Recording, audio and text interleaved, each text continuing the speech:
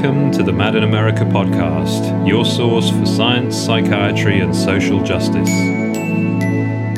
My name is Tim Beck. Welcome to the Mad in America podcast. Today I'll be interviewing Hans Scott Meyer, who is a professor of human services at Kennesaw State University in Kennesaw, Georgia.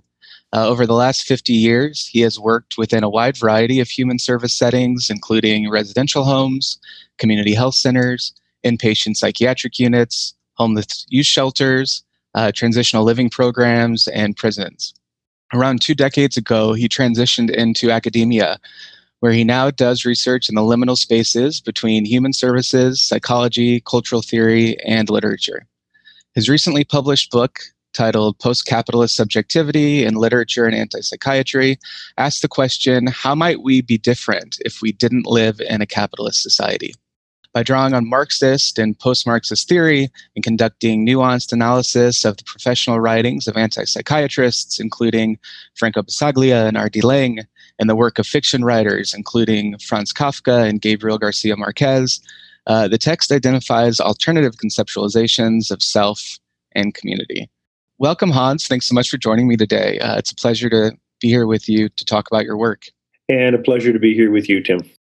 So to get started, I just want to acknowledge what a rich and diverse collection of experiences you've had over your life. And I imagine this must be a continual source of inspiration in the research that you do. Can you unpack this history a little bit for us and explain how it is that you found your way into academia after working in all of these different contexts? Sure.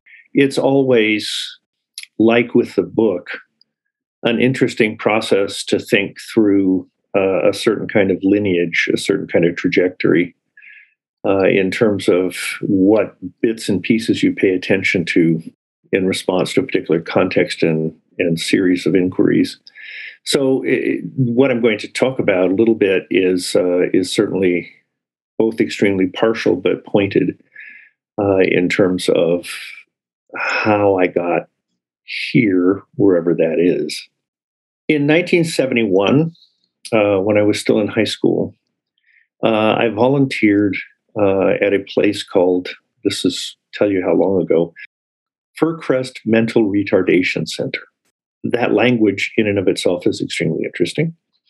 And I spent a year there volunteering, working with the people who were there, specifically some young people who had difficulty physically moving about, and had difficulty with being able to speak in conventional kinds of ways, but were certainly available for relational care in terms of building relationships that go beyond the normal sort of parameters of the way we interact normally physically and the way that we interact normally verbally.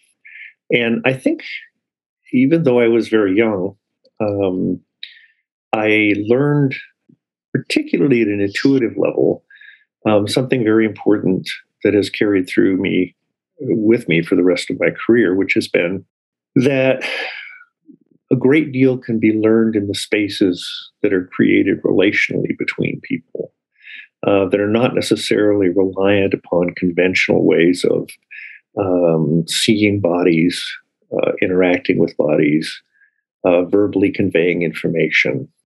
And that a great deal of the most important things are not, in fact, things that we can consciously pay attention to. In fact, a considerable amount of what is the most important work that we can do with one another takes place at levels that are, to some degree, ineffable and very, very difficult for us to get to in conventional ways of being physical and in conventional ways of being verbal and conventional ways of thinking. So that was in 1971, and then I stepped out of that world and went in and got a degree in literature. And so when I stepped out of that, I stepped into a world of doing street poetry. And I was involved with a group called the Dogtown Poetry Theater in Seattle, which later became pretty well known.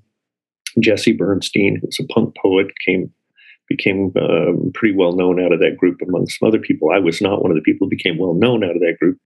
In any case, I had gone to Alaska and worked on some fishing boats in the canneries, and so I had a lot of money, because back then you could work in the unions and you could have a ton of money.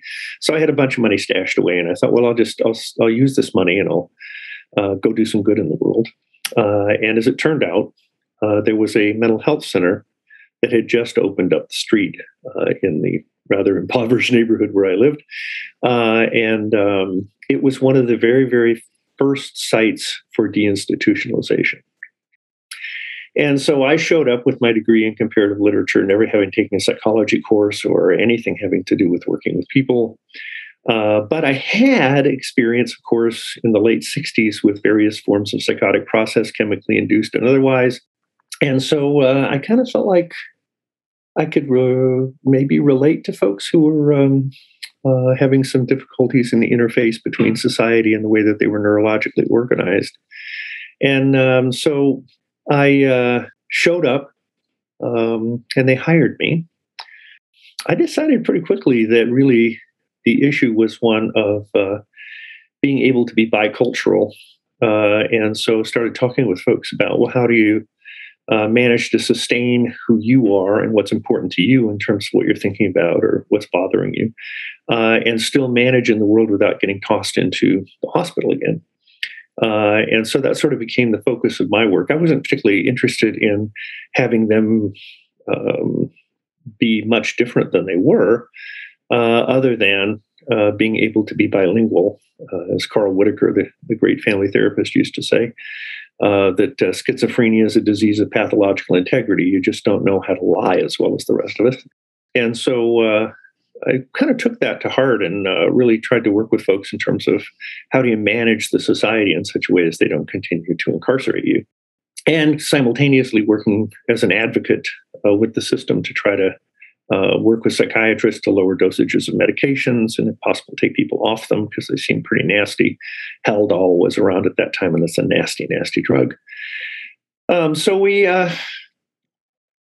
spent time there. It was very interesting working in an institution in which they didn't really know what they were doing.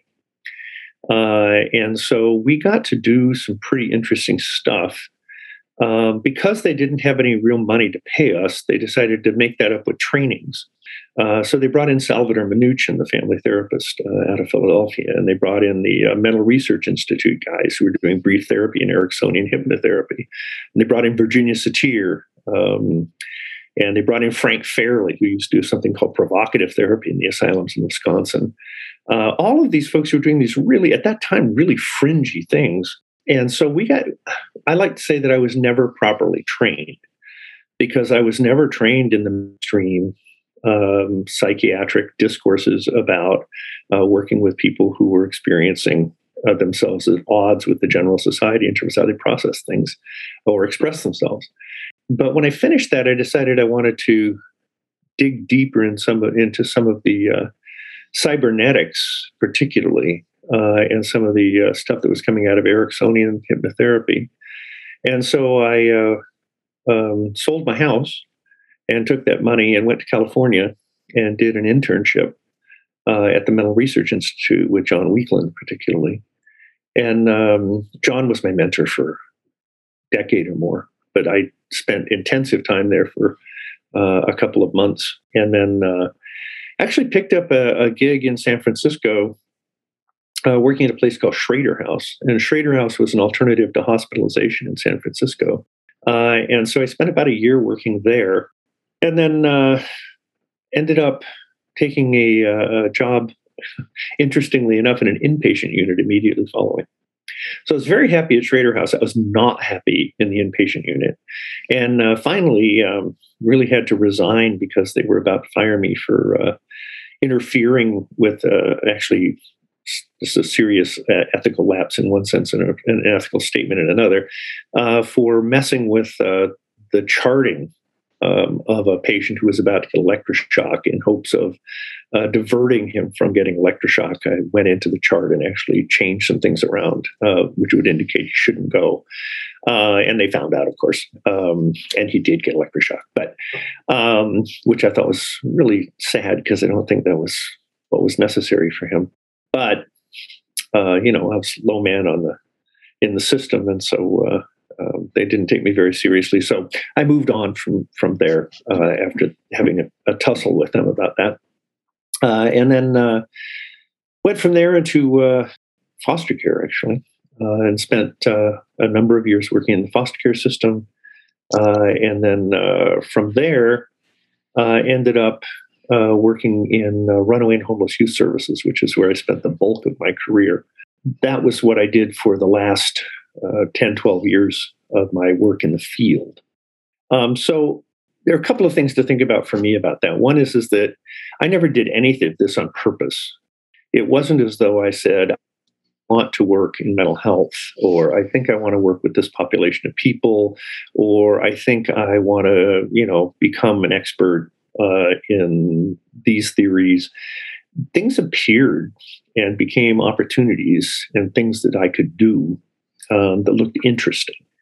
And so I pretty much went from one thing to the other based on the idea that looks interesting. That might be an interesting thing to do. That might be an interesting thing to know. But there was very little intentionality about it in terms of almost all of it was accidental, stumbling across things that looked like, well, that looks like to be an interesting thing to do. So that was my career. I mean, there's much more I can say about that, but I'll stop there. Oh, yeah. Thank you so much. I know that already starts to touch on so many themes that I hoped that we would at some point cover, so that'll provide a great foundation for us in terms of the other themes that hopefully come up. Some things that stood out from what you were saying, one, like the importance of language and the ways that we talk about ourselves, the way that we talk about our work. And two, this idea that there's something about relationships with other people that can't always be put into words, but that it's still important to acknowledge and pay attention to, and sort of the indeterminacy, as you talk about it in your book, of like what can happen when people get together and they start living together and working together. Like things start to open up. Like all of these themes to me were things that stood out when I was reading your book. Kind of curious, maybe if you could talk a little bit about your academic research that you do. With language being so important, and also like the concept of discipline coming up at the beginning of your book, like, do you consider yourself part of any particular academic discipline? Do you have a particular way of talking about the research that you do? And if you do, why? And if not, why might you avoid putting yourself in a box in that sense? Okay, so I got into academia when I ran out of the belief that what I was doing with young people made any sense. And looking around the work, and that's a whole conversation in and of itself, but looking around the work that was being done with young people, it struck me that the basic fundamental concepts that were being applied were simply inadequate and in many cases just damaging. So when I got to the end of that at my last job and just said, okay, I can't do this. I need to just walk off here. I threw myself into a space where I was literally a single father with a teenage son at home, throwing boxes into airplanes for UPS and playing with a rock band at night to make the rent, and trying to figure out, where do I go from here after spending 25 years working in the field and knowing that was not a possibility for me anymore. And what occurred to me as that process for about a year went on was, well, I'm pretty good at running my mouth and I can scribble stuff down pretty good. And it seems to me that I'd been doing some adjunct teaching as a community faculty member at the University of Minnesota. So I thought, well, maybe I'll go back and get a PhD and be a professor. Why not? Because it seems like those are things I can do. I can talk a story pretty well and I can write stuff okay. And so I went to the MSW program where I'd been teaching and said, hey, you know what? I think it'd be really cool if I applied for your PhD or I think it was a PhD in social work. And I went to the guy who was my mentor there and shared that with him. And he happened to be the head of the grad program as well. And I said, okay, that sounds like a good idea. And he said, you know what? He said, here's the problem. You teach really radical stuff in these classes, and I've been hiding that from the rest of the faculty. And I think that if you came in as a student, they would never, ever let you graduate. But there's this other program over here, just down the road, and I have some friends over there, and they don't really know what they're doing. And so I think you could do what you needed to do with these radical ideas of yours, and they wouldn't bother you too much. And you could get a PhD without anyone really messing with you. And so I went over there and did my first dissertation, which was on skinheads and punks and youth subcultures as creative force, trying to think through some of these ideas about working with young people. And specifically, if we were to teach about working with young people, what would we teach? And so in the process of that, I discovered that the department I was in really didn't have any theoretical apparatus other than phenomenology, which certainly is a strong one, but not the one I needed. I wanted to think about skinheads in terms of being post-colonial, in terms of being remnants of working class culture, in terms of not being racist, which they're actually not. The majority certainly are not. My investments in academia, much like my investments in the field, are rooted in contingency. That is to say, the reason I wrote about skinheads and punks was because my son was a skinhead and then a punk. And so when I wrote that dissertation, I had to go through the whole ethics board to get permission to work with my son and his friends, because you're not supposed to do that. And so I was able to do that, to interview them and to work with them, because I knew them. They were in the house, they were staying overnight, they were hanging out, they were running away from home, all that kind of stuff. And so I, the clubs with them and go on the street with them and be in that life for a minute. And the reason that I got into writing this book that we're talking about was because I simply didn't have the theoretical apparatus to be able to write the first book.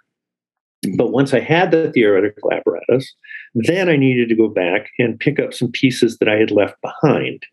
And so I had left literature behind some 20 years earlier. And I wanted to go back and pick up that piece and bring that in, some of the authors that I'd been interested in at that time that I didn't really get to finish thinking about. And I wanted to pick up the work that I'd done in the field very early on in day treatment in a Schrader house and think about anti-psychiatry and what implications that might have.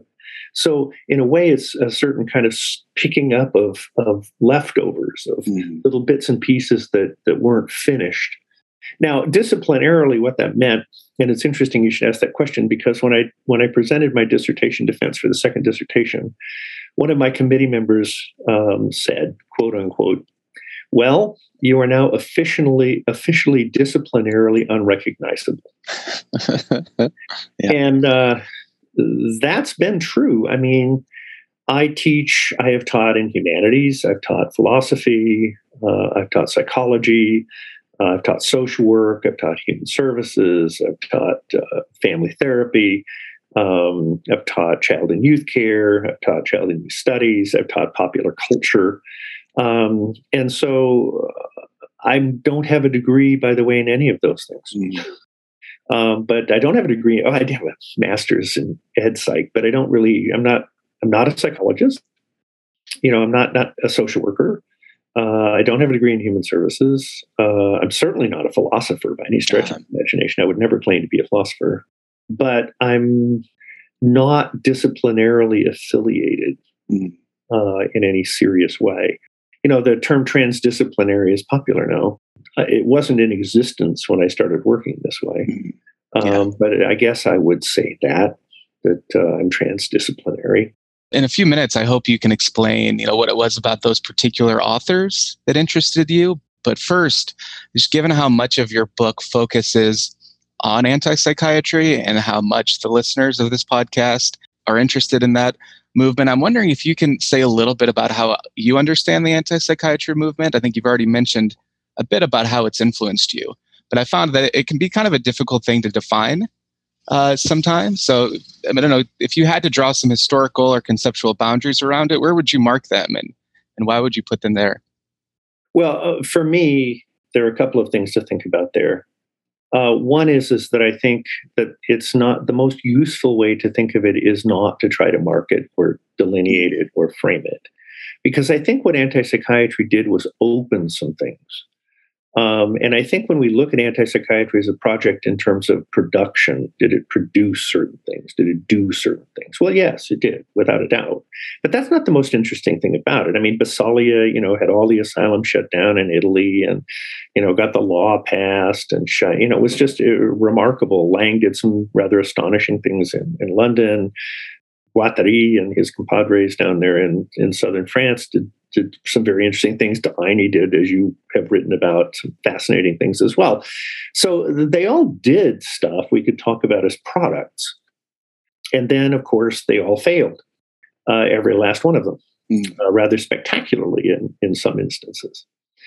And as a result of which we could say, well, okay, that was interesting. And of course, there's lots of problems, and there's lots of arguments among them. Guattari thought Lang was a familialist, and Guattari himself has been accused of being pretty traditional psychiatric in terms of his interventions and his sort of militaristic running of Laborde. And of course, Basaglia was extremely depressed about what happened to his project at the end of the day. He thought that the very centers that I worked in, the day treatment centers, he said were just the re-asyluming of the things on the outside. They got rid of the walls, but they kept the asylum. And of course, they were all pretty discouraged by the intervention by psychiatric medications at the time. So if we think about antipsychiatry in those ways, they were abject failures. I mean, they didn't, in fact, anti-psychiatry at all. There was a brief moment, a window, where some interesting things happened. And then there was, like the rest of the revolutions of the 60s and early 70s, there was abject failure.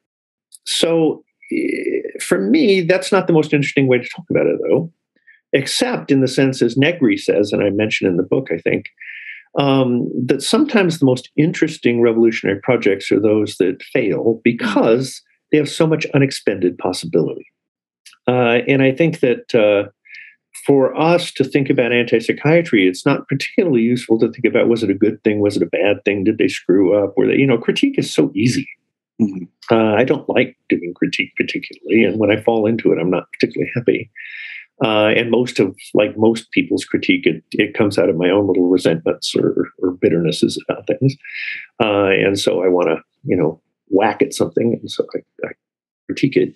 But I don't think it's particularly useful. I think what's more useful is to think about residues. That is, what's left over?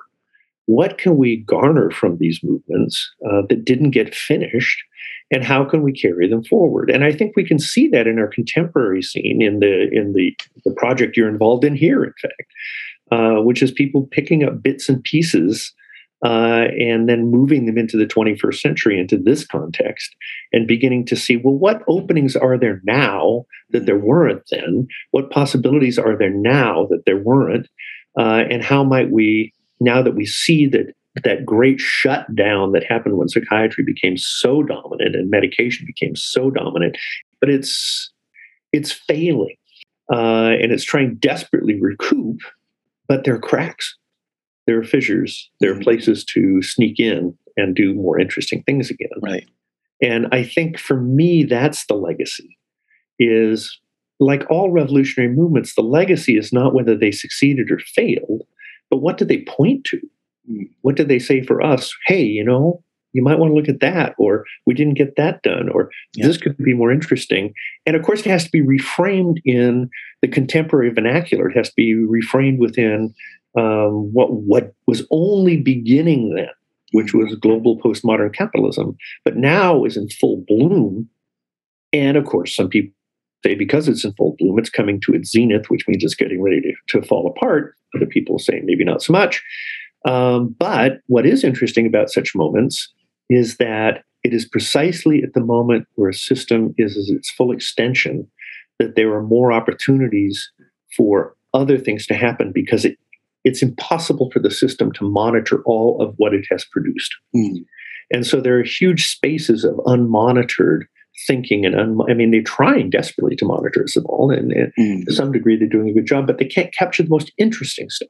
They can't capture relational work. They can't capture shifts in subjectivity. They can't capture the things happening under the ground. They can only capture the most obvious sorts of stuff, and they can only control our neurology in the most obvious kinds of ways. The struggle for liberation under systems of really pernicious oppression is life affirming in and of itself. You don't have to get to the end of it for it to be life affirming. Yeah. And I think this is the mistake people make with burnout, is that they burn out because they're constantly expecting it to get better, and they don't understand that what's getting better is your ability to affirm your life, to affirm your living self, to affirm your relationships, your love, your care. Even when that seems to be just spinning your wheels, it's not. It's actually creating small spaces in which really great things are happening.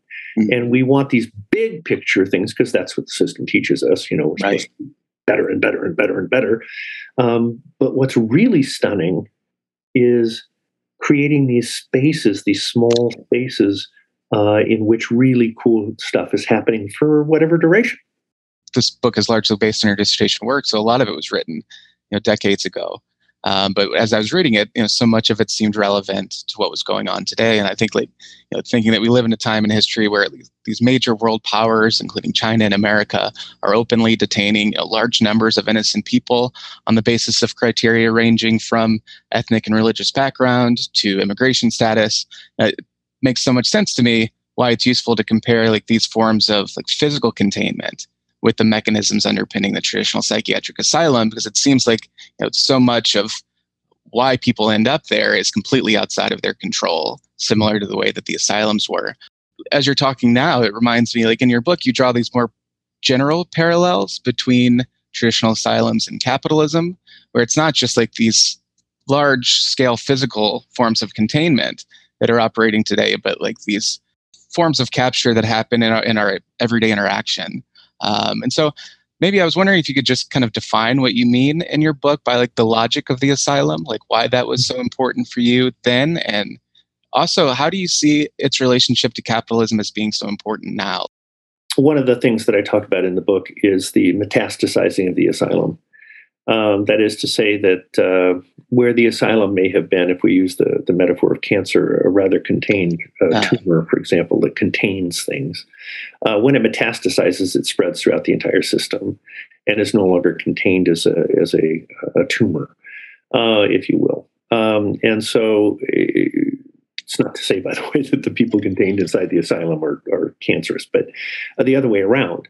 That in fact, if we think of capitalism as a virus, one of the things that capitalism does is that it invades the society's cellular structure and reconfigures its social DNA so that it replicates itself in the same way that a virus does and gradually spreads itself throughout the system. Initially, of course, for that to happen, there needs to be an initial spot of containment where the body is entered and then the disease is centered. And actually, Deleuze and Guattari used the term vacuole. And they use it in an affirmative sense. They talk about vacuoles of non-communication because the vacuole is a cell within a disease structure that actually sustains its health and then gradually spreads itself through the system through antibodies and so forth and so on. But capitalism is, to many respects, an asylum in several instances. One, the asylum was a space to contain misery, poverty, neurological difference, sadness, rage. It was a space to take people who expressed these things in ways that were disturbing to the dominant society that wanted a smooth surface, to put these folks in a space where they were removed. Initially, these were spaces of containment, but that was the modernist way of doing such things.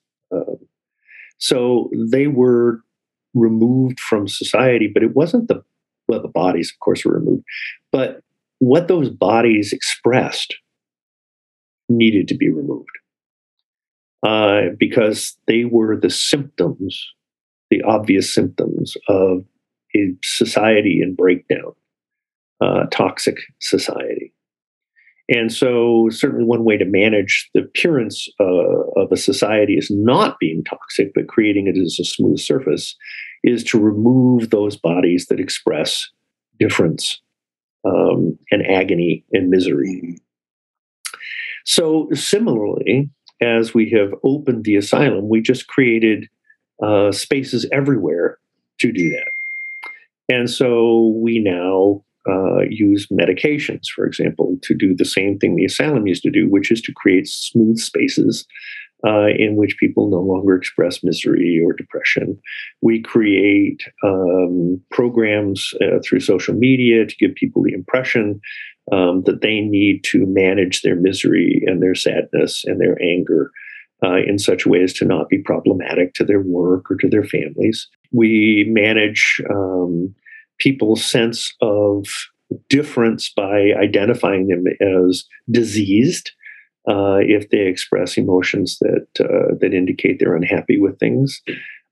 Certainly, if people have ways of perceiving reality that are at odds with the message that capitalism wants to give of being a purely rational system, when in fact it's an utterly psychotic system and utterly delusional, then certainly you don't want bodies around that give the impression that it is delusion, that people are manifesting delusional, that they're picking up on that element and manifesting it through their neurology. So the asylum has been spread everywhere. But it does the same things. And capitalism is now the administrator of the global asylum. But it also, and it's also an iatrogenic system, which is to say that it produces madness. We no longer we do put them in psychiatric hospitals for brief periods of time. The more and more we put them in refugee camps, we put them in prisons, quite literally now. I mean, in the United States anyway, the prison industry is where we put a hell of a lot of people who express misery, anger, sadness in ways that are unacceptable within the dominant society that, in a way, contravene the dominant narrative, which is things can get better. You can always get better. You can always be happier. You can always, and if you have bodies that contravene that message and say, no, you can't, the system is not functional that way. You really can't get happier. If everyone's depressed and everyone's anxious, then how can that be an individual problem? That has to be a social problem. And it's a social problem that capitalism can't admit because it means it's not doing what it claims to do, which is to provide a society with enough capital that everyone can strive and do better and be happier and healthier and right. And it makes me think in your book, you mentioned Marx's term, the lumpen proletariat. And it seems like you're saying that he refers to people who are disabled or severely distressed or without a home as this group, the lumpen proletariat. And he really struggles to figure out how they fit within his model of the revolution. They don't quite work because they're not workers. They're not the working class. Right. And so it seems like you're saying it fills this void within his system that he never really figures out what to do with it. But it seems like you're trying to kind of reframe that group in a different way. And I really like the way you do that. It kind of reminds me of at the beginning of your book. I just want to bring in this quote. It says that what you're interested in is the question of who as an ontological inquiry, which explores subjectivity as the driving force in human politics. And you have this really great phrase like, who are we to become if we are not this? And this idea of like sort of reframing that group in not necessarily a more productive way, in a sense, producing something for capitalism, but in a way that creates some value for that group. I found that really interesting. I don't know. Can you elaborate a little bit more? Like, what do you mean by that? Like this idea of this category of who as an ontological inquiry, and what role that plays for you in thinking through like a radical form of politics? I think there's, of course, a fine and dangerous line here that would say that, well, are you romanticizing the folks who are suffering and saying, they're the revolutionary vanguard, they're the ones to lead us forward, and isn't that great? No, I'm not saying that. I am saying that they point to symptoms. They point to both possibilities, alternate neurologies, alternate ways of thinking about things, alternate ways of managing emotion. So there's lots of ways in which they point to something other than the conventional capitalist subject, because, as I say in the book, they're constitutively incapable of belonging. Mm. And so I think to be constitutively unable to belong to a system because of the way that you are configured physically and neurologically, emotionally, psychically, puts you in a very unique position to offer something other. And it also places you in a really dangerous, difficult position because you can't fake it very well. And the system it doesn't care for that very much. Because capitalism is built on faking it, right? I mean, that's the name of the game. Fake it till you make it, quite literally. But I mean, the idea that we should somehow pretend that we're okay, we get on Facebook and we present this profile that isn't us at all. And then we try to carry that through in our work life and go to work and be somebody that we really aren't at all. And then and you can't collapse and you can't fall apart and you can't, right? But of course you can, because then we can give you medications so that we can prove that we can make you okay. All of those sorts of things, right? So the majority of us, the proletariat, which is most of us now, that is to say, because we all work in the intellectual labor market, and we're all producing all of the time through social media. We're choosing all the time through our consumption. We're doing all of it because capitalism has shifted its mode of production, right? But the folks, the lumpen proletariat, are constitutively incapable of belonging. And for some of those folks, it really leads to being severely marginalized in really dangerous kinds of ways that can be life-threatening, most certainly.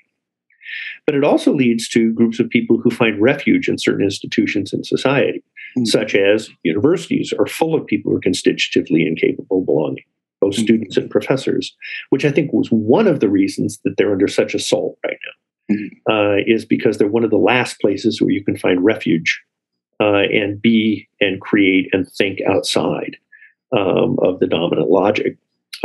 So those spaces are a little bit more bourgeois. They're little safer places to be than for folks, for example, who are living on the streets or in the prisons because they can't constitutively belong. Mm-hmm.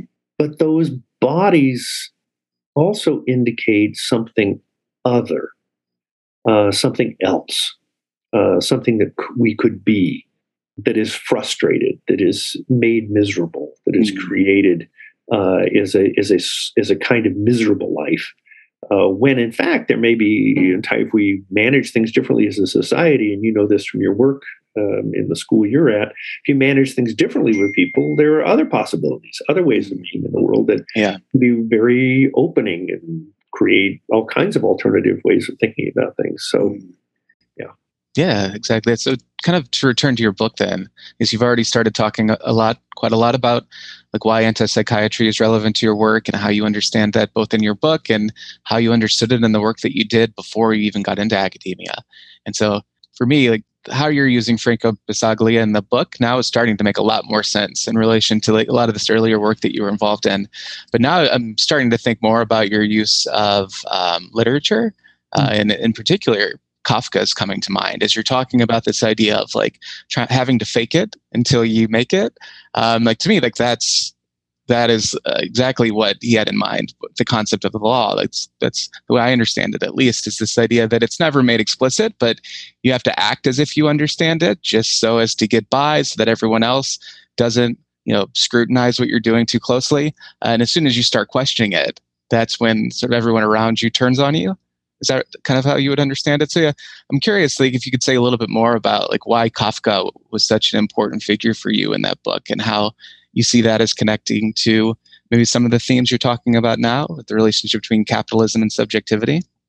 Yeah, I mean, the book that I chose was America, and I chose it very intentionally because the figure of Karl Rossmann in America is, number one, a figure that is entering America at the beginning of the American capitalist project, and he's entering that America And that America is right there at the beginning of industrialization and capitalization, and all of the systems that he encounters are the beginnings of what we now see as 21st century postmodern capital. And so much of it is there. And what's interesting is no matter how hard he tries, and he tries and he tries and he tries to fit in, and he tries to find his place here, and he tries to find his place there, and he tries to find his place the other place, to build relationships with these people and those people. He can't. He simply is constitutively incapable. In spite of he's very well intentioned. He really wants to fit in. He really wants to be a good citizen. And he simply cannot. He fails time and time and time again until we get to the nature theater at the end. And then this world opens that he can enter into. And it's a very interesting political moment in Kafka. It's ridiculously hopeful for a Kafka novel. At the same time, it has all these little dark edges around it of how, well, yeah, it's kind of utopic, but it's not. It's a struggle, right? Kafka for me is got a couple of pieces. One is that to be a failure is very important. If one wants to be a revolutionary, one can't be too successful in the system in which one is embedded. There has to be some element of you that fails repeatedly within the system if you're going to do anything interesting. So failure is important because failure always has more residue. It doesn't complete.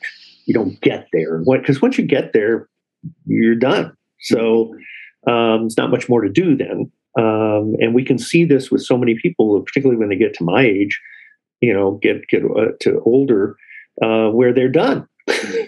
They got it done, and they're not sure, now what do I do?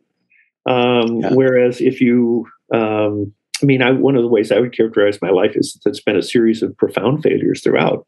And as a result of which, it's been way more interesting because I'm never done, because I can never quite figure it out. I can never quite get there. I can never quite get into it. I mean, now I'm, I guess, more successful, but certainly the failures have been very interesting for me and pushed me in different directions, much like Carl in America. I really loved the way that you overlaid the different chapters in your book, and you started with anti-psychiatry and then moved on to Kafka, and then you returned to anti-psychiatry with Artie Lange after Kafka. Because to me, that move from the law in Kafka to the family structure of Lange, that made so much sense, especially in terms of what you're talking about, in terms of thinking about the law in these two different ways. And I'm not as familiar with the history of hypnosis, and in particular, like how Lange's work could not be related to hypnosis as you might be. But I'm curious, maybe you can elaborate a little bit on that. Like, what do you see about Lange's critique of the traditional family structure as being relevant to what you're talking about here, relating to Kafka and the law? Because that segue, it made sense to me, even though I couldn't exactly explain it so much, but it just seemed intuitive in the way that you did that. Okay, so a couple of things to say there. I think one is that the law in Lange is the law of the unconscious acceptance of the family dictates. And so to a certain degree, he talks about it as the family trance, that the norms of family life, and I would say the norms of society, particularly postmodern capitalist society, put you to sleep. And so you go through life in a dream that is manufactured, in his case, by the family. I think we could think in much broader parameters by the constructions of the neurological and quite literally neurological interventions of postmodern capital. The ways that they're thinking about are intervening in our unconscious and our neurology. And so there's a very much an induction process into a certain kind of trance in which you're not really fully awake. You're just kind of going through as a sleepwalker in your own life. And Lange says that if you challenge that in the family and you try to wake up, you'll be severely punished.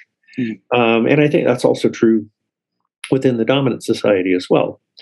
But there's another way to think about hypnosis, and that's through the work of Milton Erickson. And Milton Erickson thinks about the unconscious as also having the capacity to be generative.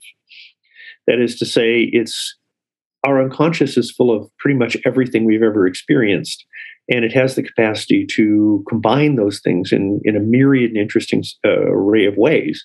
But in order to do that, we don't need to wake into our conscious mind. We need to wake into our true unconscious, because to us, in a sense, the unconscious that's produced by capital, and certainly in the way Lang was talking about it in the family, is a faux unconscious. It also makes me think of the way you bring Gabriel Garcia Marquez at the end of the book. And I like this quote that you bring in of his from 100 Years of Solitude. He says, the family is a turning wheel that would have gone on spilling into eternity. And it made me think, how would it be possible to break free from this? But I think now you're starting to kind of point to that with this interest in sort of a different type of trance. And I think we're so used to just associating fantasy and trance with what isn't real, with fantasy, and it's often pathologized when it's experienced, especially outside of a clinical context. When it happens, spontaneously, we tend to pathologize these other states of consciousness. And so I'm curious, is there something about the genre of magical realism in particular that you feel like highlights this sort of consciousness or this sort of trance unconscious better than psychology? I'm curious about this idea of what a post-capitalist subjectivity might look like, and what is it about magical realism that gave you the tools to think through that you might not have been able to find in psychology or maybe another academic discipline? I'm also interested to see what that would look like. I don't know. I think that magical realism, in the book, I talk about this distinction between what happened to the unconscious in Europe and what didn't happen on the southern hemisphere in this continent. And in Europe, we bifurcated when we got reason and rationality. We bifurcated and created an unconscious.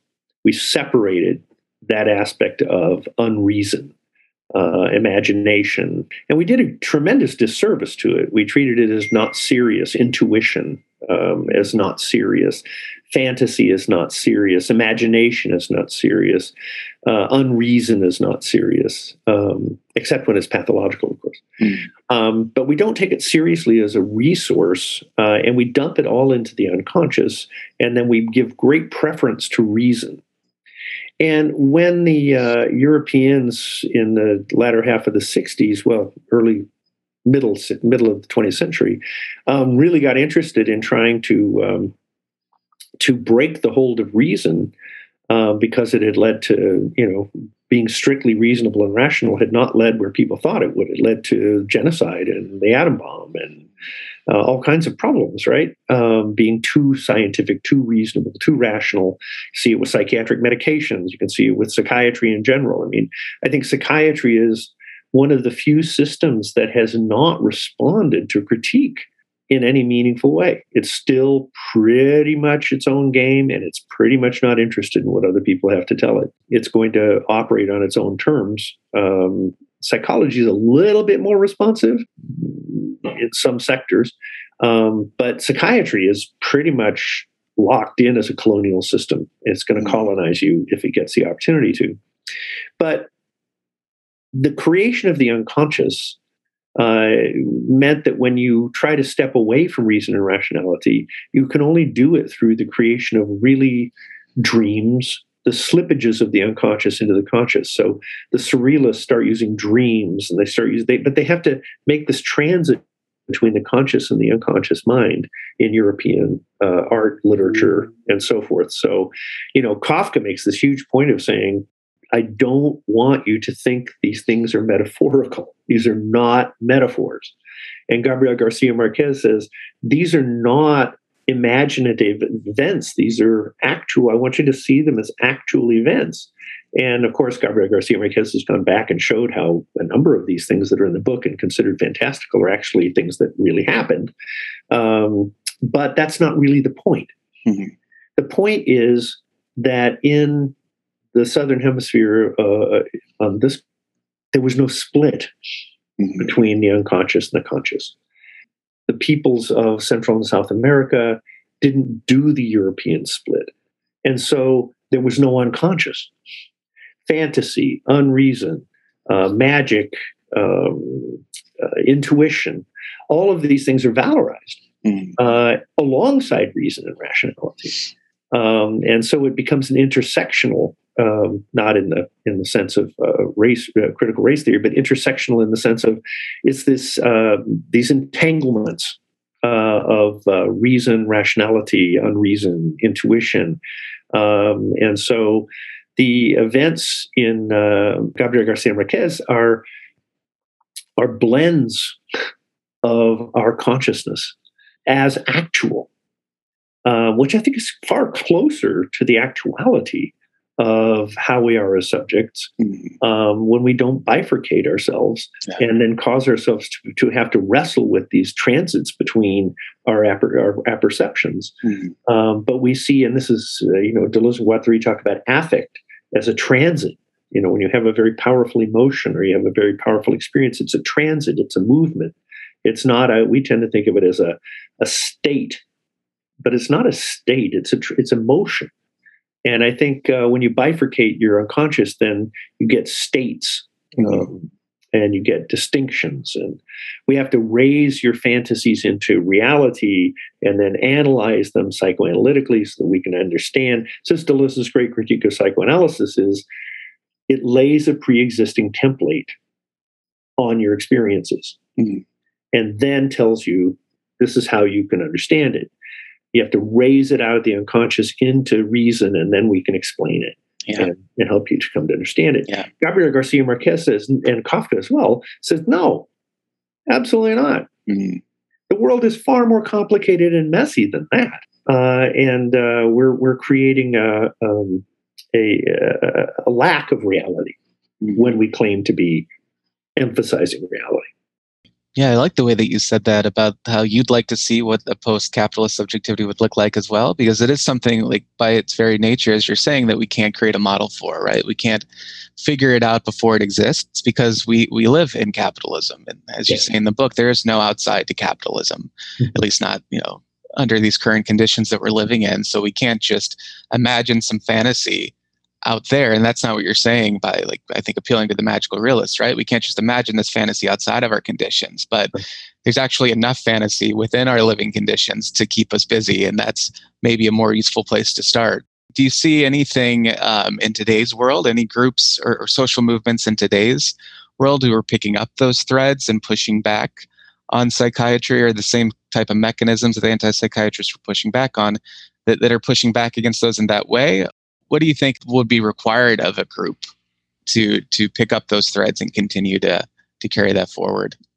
Absolutely. I mean, there are groups all over the world now that are working towards neurodiversity, that are interested in challenging psychiatry, that are interested in alternative modes of accessing fantasy, unconscious, intuitive processes. I mean, there's so many. Now, of course, capitalism is as quickly as it possibly can appropriating them, trying to turn them into capitalized systems where you can, go and purchase. You can go online and have a therapy interview with somebody who will help you with your neurodiversity. So as soon as these openings are created, capitalism is really, really good at appropriating them and capitalizing them, right? But that doesn't mean, I think that we're exceeding the speed with which people are starting to say, no, I think this is one of the things I think postmodernism gave us. I think, as a system as a whole, it was also a failure. But I think one of the residues that postmodernity has left for us is the idea that minority knowledges are meaningful. And that they have value and that they can be asserted. And I think that one opening of the possibility of minoritarian knowledges being valuable has opened up a wealth of an infinitude of micro entanglements that make it impossible for capital to catch it all. And so I think that this podcast, this movement, the journals, the Hearing Voices Network, the work that Ian is doing with his center there in Britain, the folks who are doing the work in Finland, all over the world, Japan. People are doing really interesting things based in the idea that we're not going to accept psychiatric colonization any longer. we're going to decolonize psychiatry from a neurological point and a physical point of view, and begin to reclaim our minoritarian knowings about who we are and what we're capable of, capacities are. And I think that, along with other decolonizing processes, indigenous reclamation of land, desettlering, unontologizing ourselves as settlers, all these resistance against the ongoing colonial projects, including things like psychiatry and psychology, as colonial projects. And so, yes, I mean, I think anti-psychiatry was in that historical moment where decolonization processes were in movement. And like so many of them, at the end of the day, they ended up having neo-colonial structures. In other words, we get day treatment centers instead of asylums. We get therapists working in private practice with medications, and now general practitioners giving people medications.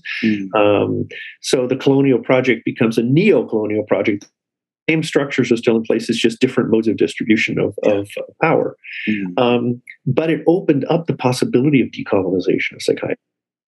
And I think that is one of the threads that's been picked up now, is we don't have to accept the colonial force of psychiatry. We can create other things. Now, it's like, so we come up with, people start experimenting with psychedelics, and immediately capital comes along and says, oh, psychedelics, well, that'll make you work brighter, smarter. You just microdose and you'll feel better, and you'll be able to be a more productive capitalist subject. Or I know the big pharma is like chomping at the bit to get a hold of psilocybin as something they can market. So I think, the whole possibility of psychedelics is not just remediating misery, but actually opening up more possibilities for capacities for liberation and for different relational structures. All of that is capitalists don't want that. And so they're really trying to set up neo-colonial structures to manage these slippages. And I think one of the ways that we can be distracted in anti-psychiatry is to think about the main figures and critique them. Oh, well, Lang had this problem. Well, Basali had this problem. Well, Guattari was depressed, et cetera, and so forth, and critique these, what Deleuze would call personae. But that's missing the point. It wasn't them.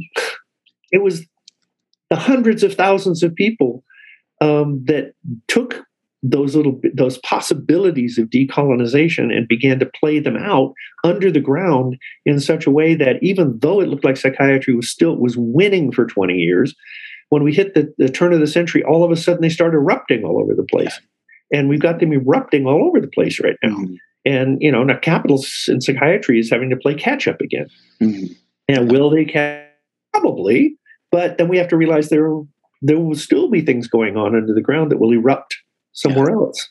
Yeah, you mentioned the neurodiversity movement. And what I was thinking is recently I've come across a lot of different literature within that field. Some literature is critiquing it for sort of just repurposing neoliberal identities like neurodivergent versus neurotypical, and creating like this sort of binary between these two groups.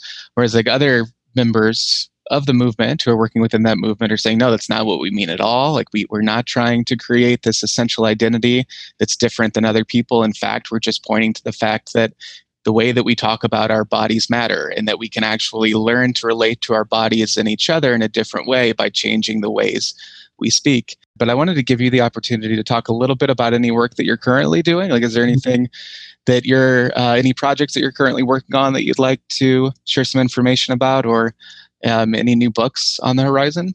Yeah, of course. I mean, seemingly constantly scribbling things.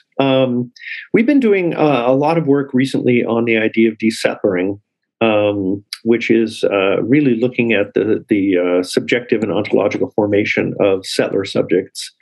Because I think that decolonization, the repatriation of the land, is constantly stalling as it bumps into really core subject formations in terms of settlers.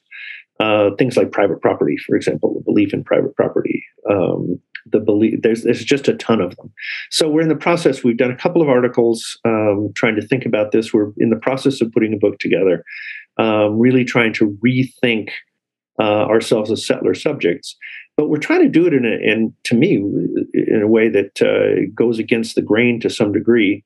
which is we really don't want to do what some other folks in the decolonization settler colonial projects have done, which is to rely really heavily on indigenous literature and thought, which we think is immensely valuable for decolonization. I'm not sure that as settlers, that is not just more of us taking advantage. And so we're really trying to go back to the European minor traditions in philosophy and thought and practice to try to undo ourselves from the inside out on our own terms. Because I think there are traditions in European thought that could because, of course, Europeans were colonized as well. And we lost a lot of those fights in the 1400s to the 1600s in terms of how we might think about ourselves in ways that would not have resulted in the colonial project. So we're in the process of working on that. I'm continuing to work on psychological colonization. My partner Kathy and I just did an article or a book chapter that'll be out, I think, reasonably shortly on Black men's health.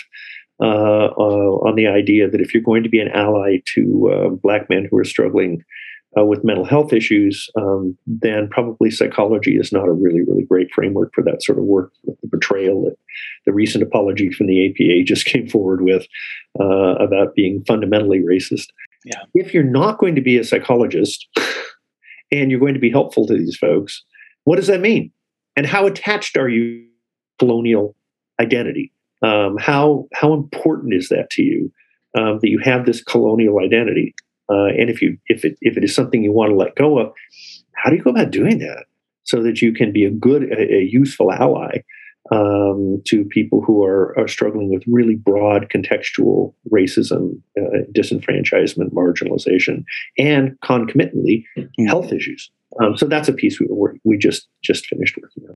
And thank you so much for sharing. I really look forward to checking that out, and I've really appreciated this conversation. Thank you, Tim.